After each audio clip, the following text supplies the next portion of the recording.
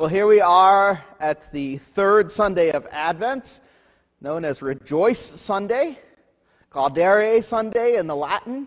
The third Sunday of Advent, we use the rose color candle to indicate that our waiting is almost over. And we're rejoicing.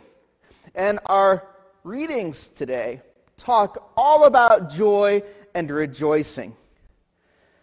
We're going to look at a couple different things. We're going to look at God's joy, for indeed God rejoices in the readings today. John's joy, John the Baptist, rejoicing in his place as the forerunner of Jesus. And our joy as being part of the church and the hope that we cling to in Christ. I want to start, however, by asking you about joy. It's not a word we use too much now, right? We have some derivations. We talk about enjoying something, literally having joy from something, right? Although I think we use that a little bit loosely now. We talk about rejoicing once in a while, but that's more formal, as I looked up in the dictionary this week. And I want to ask you to think about a time that you were full of joy. A time when you were full of joy. Can you think about that for a moment? What did that look like? What did it feel like?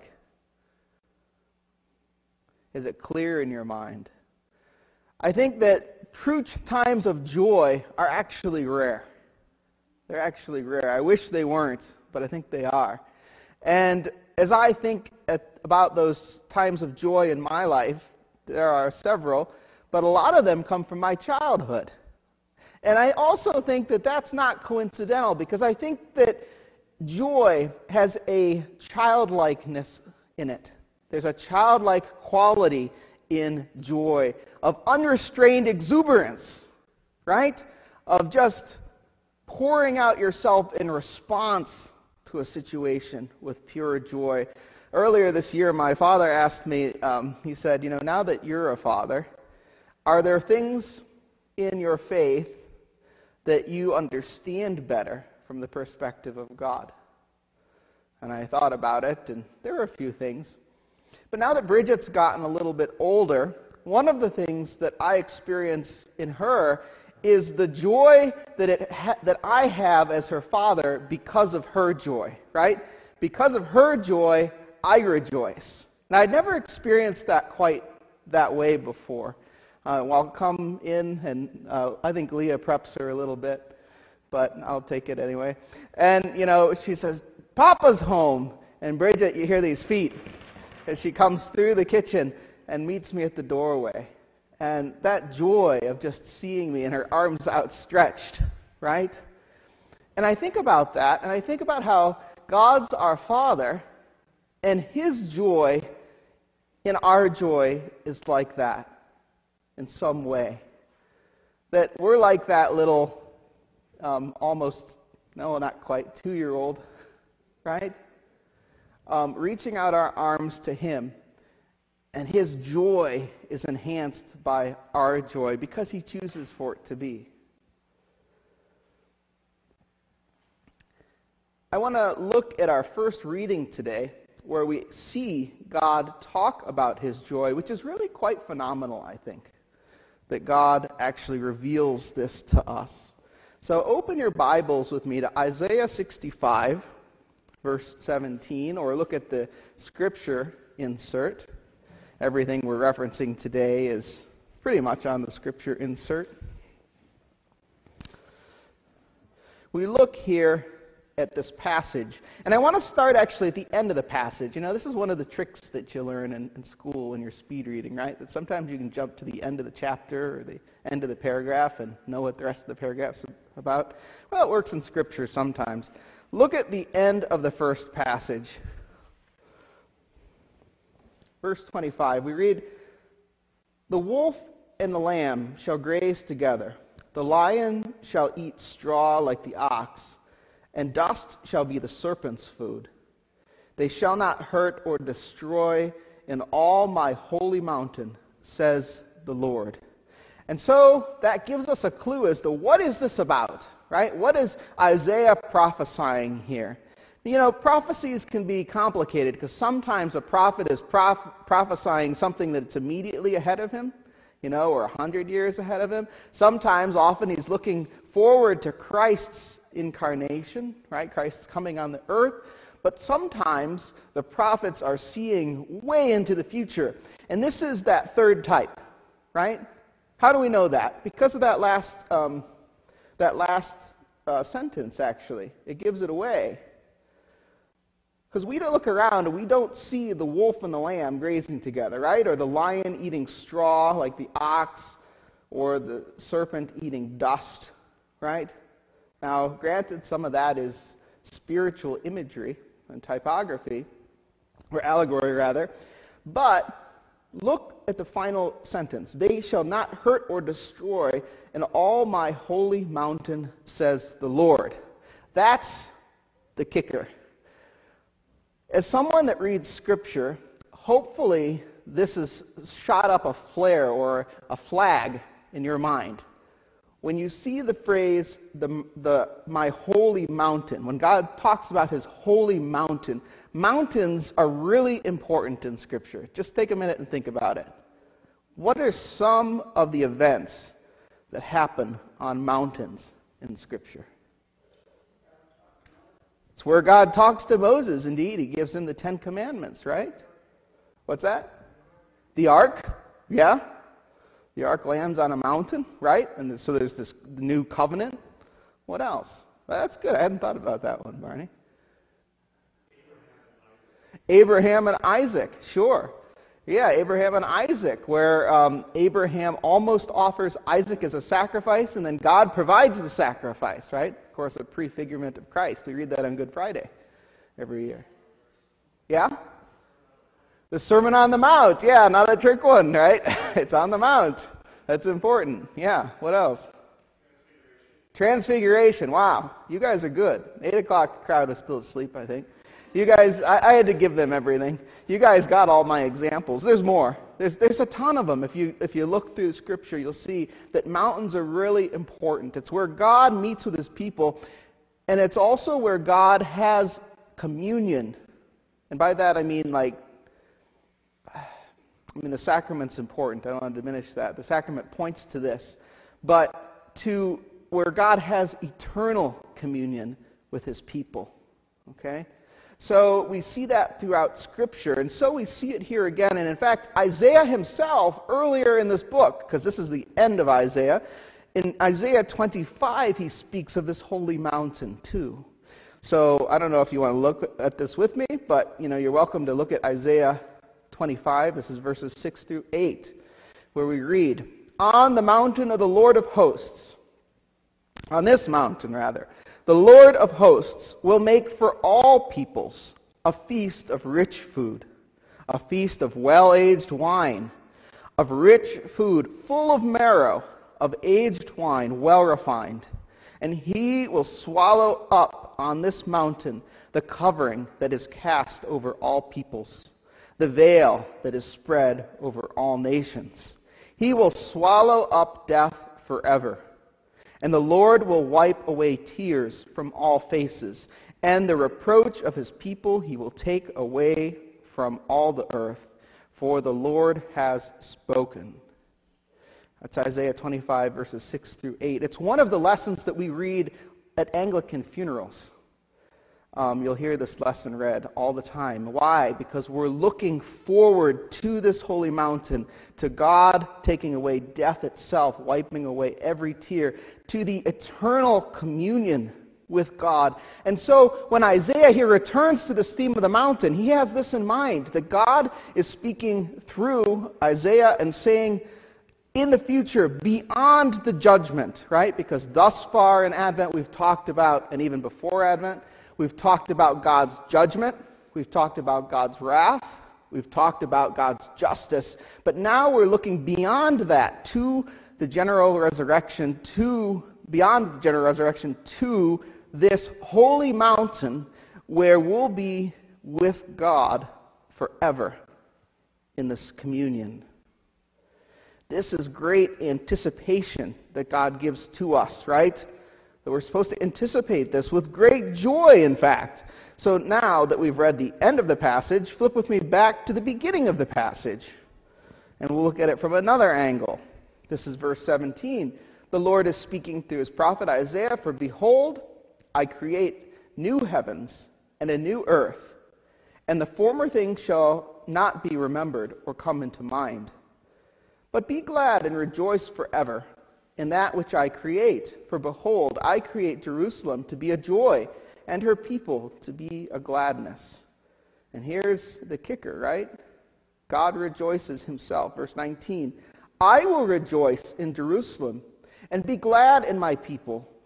No more shall be heard in it, the sound of weeping and the cry of distress. No more shall there be in it an infant who lives but a few days, or an old man who does not fill out his days." Do you see what's the Lord saying here? He's looking at this holy mountain, this new creation. We've also talked about in the last few weeks about how this earth will melt away, will be wiped away, will be destroyed and dissolved, but we will continue on to the new heavens and the new earth. And this is what Isaiah is talking about here. So what in the world does this have to do with the New Testament passages, with John the Baptist and with Thessalonians? Well, this is meant to show God's people, both Old and New Testament, this anticipation with great joy and rejoicing of what is to come. It's to give us this assurance that like a great train or a great ship that gains momentum once it gets going, God's will not be stopped. Isaiah is looking forward to Jesus' coming, knowing that when Jesus comes in his incarnation, what we celebrate at Christmas, this train gets started and will continue on its way all the way to the holy mountain. And you and I get to be part of that. For we get to be part of this kingdom come, as God's will is done on earth as it is in heaven. This is the fullness of Jesus' return that will ultimately be culminated. And so our gospel passage today is John rejoicing at his connection in this, at his part to play.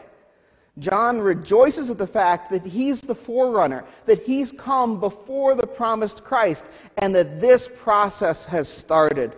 Now look with me at our gospel reading that Deacon Mark read for us today. John chapter 3. It's the first gospel reading. There was actually a choice this week in the lectionary. John chapter 3, verse 22. Here's what we read. "And after this, Jesus and his disciples went into the Judean countryside, and he remained there with them, and was baptizing. John also was baptizing in Aenon near Salim, because water was plentiful there, and people were coming and being baptized. For John had not yet been put in prison. Now a discussion arose between some of John's disciples and a Jew over purification." And we'll stop there for the moment. So what's going on here? Well, just to give you a little bit of background, we're jumping from Mark's gospel to John's gospel, right? And that should, number one, make us think, well, why are we doing that in the lectionary? And the reason is that this part of John's gospel actually occurs before any of the ministry of Jesus in Mark's gospel. Okay? So John is baptizing. Jesus has been baptized, but Jesus hasn't engaged in ministry yet in Mark's gospel. And so here we jump to John, and we look at what's going on. D.A. Carson points this out in his commentary. "And John the Baptist is still baptizing, but so is Jesus through his disciples." Now, there's a lot going on in that. We're going to leave that aside for the moment because it doesn't really fit the themes of Advent. But Jesus baptizing through his disciples is an important thing, so we'll just shelve that. But John's disciples come to John telling him that Jesus is baptizing, right? And what is their reaction to Jesus' disciples baptizing? What's their reaction to it? Are they happy about it? Are they rejoicing at it? They're a little suspicious. What's that? They're threatened. Absolutely. Yeah, let's keep reading here. So, look what they say. They came to John and said to him, Rabbi, he who was with you across the Jordan, to whom you bore witness, look, he's baptizing, and all are going to him. What's the problem here in their minds? I mean, it's somewhat admirable. They're loyal to their rabbi, right? Hey, John, you started this thing, and now look, everybody's going over to that guy, to Jesus. What's up with that? Yeah, he's stealing his thunder. But look at John's reply. In verse 27, John answered, first of all, he gives them a general principle, a good teaching. He says, a person cannot receive even one thing unless it's given him from heaven. So what's John? He's gently rebuffing them, notice. He's correcting them. What's he saying? He says, look, me being John the forerunner, being John the Baptist, is not something that I have because of me. It's not something that I have because I'm such a great guy or have this special learning. It's something that's been given to me from heaven. It's a role that's been given to me from God. So, number one, that's a great principle, right? He puts them in their place here and says, look, we all have our place that God assigns to us. But then he goes on. Verse 28, you yourselves bear me witness that I said, I am not the Christ, but I have been sent before him. The one who has the bride is the bridegroom. Now, this is great. So John moves on to say, look, it's never been all about me. I'm supposed to herald the way of the Messiah. And then he goes into this analogy, talking about a bridegroom and a best friend. So in Judean culture, like our culture today, there was this position of one being the best man. Have any of you ever been the best man? Or the maid or matron of honor? Right? If you do your job right as the best man or maid or matron of honor, do people take notice of you? No. No. You work. You go ahead of the bride and the groom, and you make sure everything's going to be smooth, right? If something gets lost, you're on it. If somebody forgot something, you're driving across town to get it, right? Because it's all about the bride and the bridegroom. And you're there to serve and to smooth and to prepare. Now, I have to confess, I thought that I'd never get to be the best man at anybody's wedding because I was actually ordained so early before my siblings were married that I was the clergyman always. But my friend Jason Kleps actually asked me to be his best man, and I got to experience this. But I got off easy because it was an out-of-town wedding, so I just had to show up and look nice and plan the bachelor party, but we were college friends, so I could handle that. Anyway, being the best man is really important, but it's not the main thing, and John knows this. And so he sees himself as God has put him, as the best man to Jesus, who is the groom. Now, who is the bride? Who is the bride? This is a little harder. The people that are being baptized. The people that are being baptized. Those people that are entering into the church. You've heard this imagery before, right? The imagery of the church being the bride and Christ being the bridegroom, right? And so Jesus is spending time with the bride, or the bride in potential. And John's saying, who am I to be envious of that or to interfere with that? Of course they're going to the groom.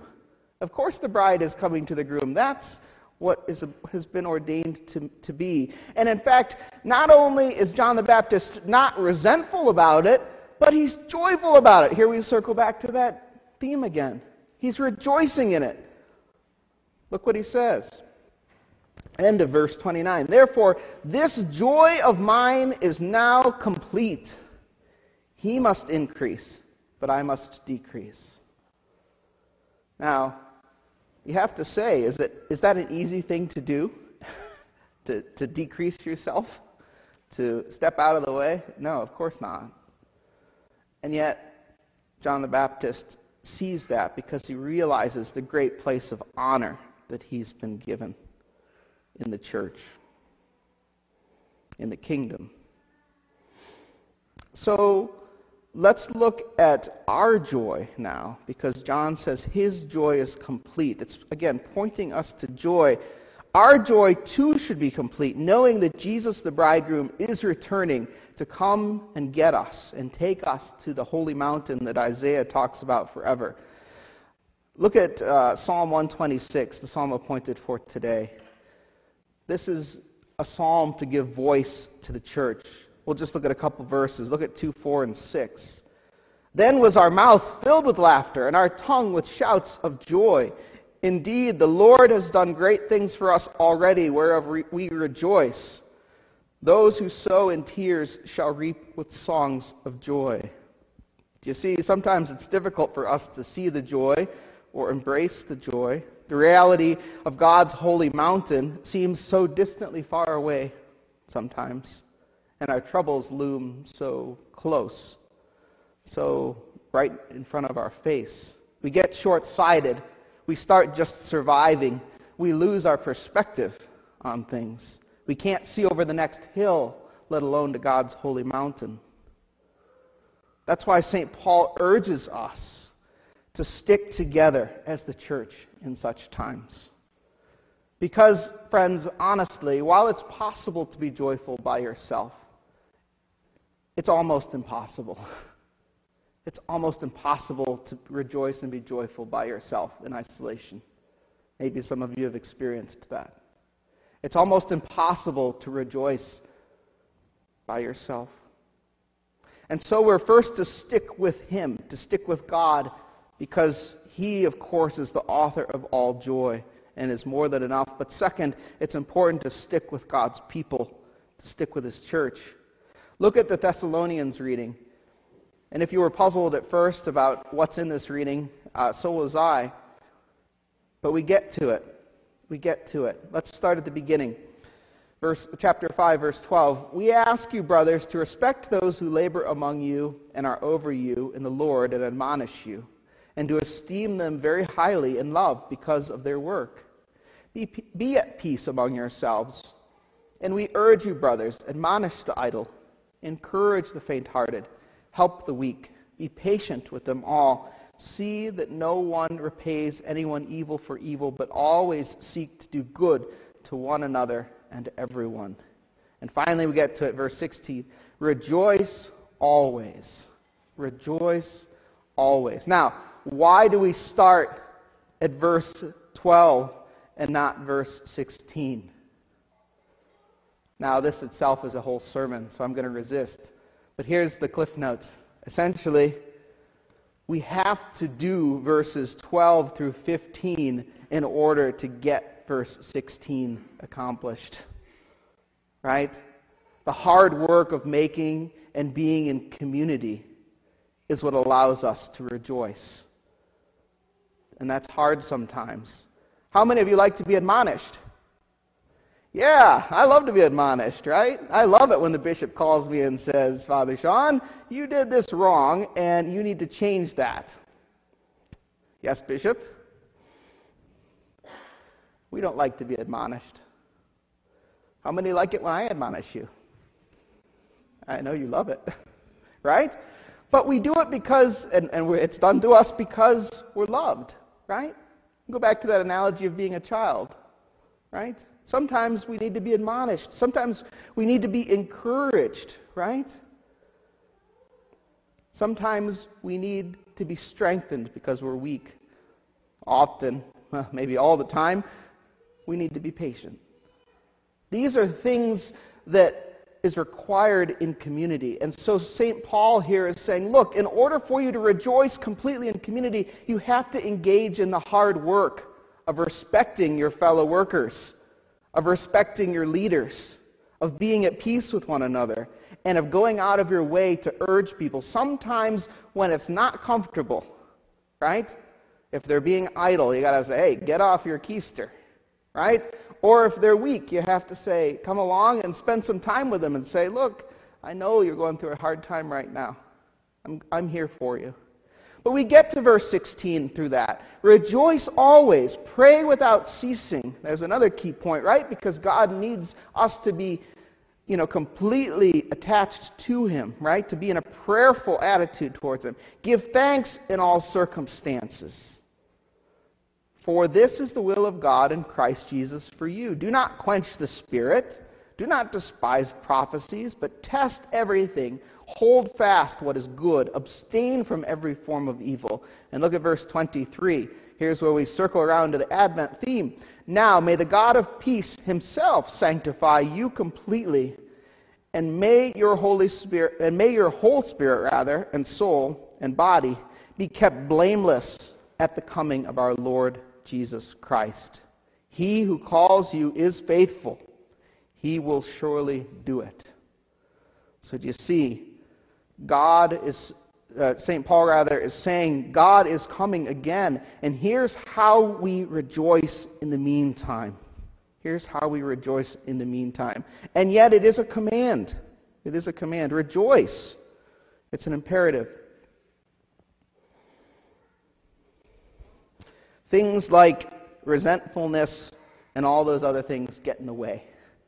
They get in the way of rejoicing. They get in the way of joy. So, what is all of this to us? To rejoice always, to pray without ceasing, to give thanks in all circumstances. What's that mean for us? It's how we prepare for the sure coming of Jesus. Look back at 17b.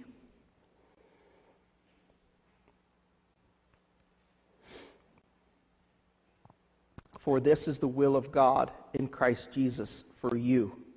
So look, the will of God is done perfectly on His holy mountain. And so this will of God can be known and can be experienced and engaged in here, in this world. In us is the Holy Spirit, and therefore part of the kingdom of God. And when Jesus comes again, we can be sure that He will collect us and take us from this world, which will be demolished, to that holy mountain as His bride, where we will live with Him in joy completely forever, in communion with Him completely forever.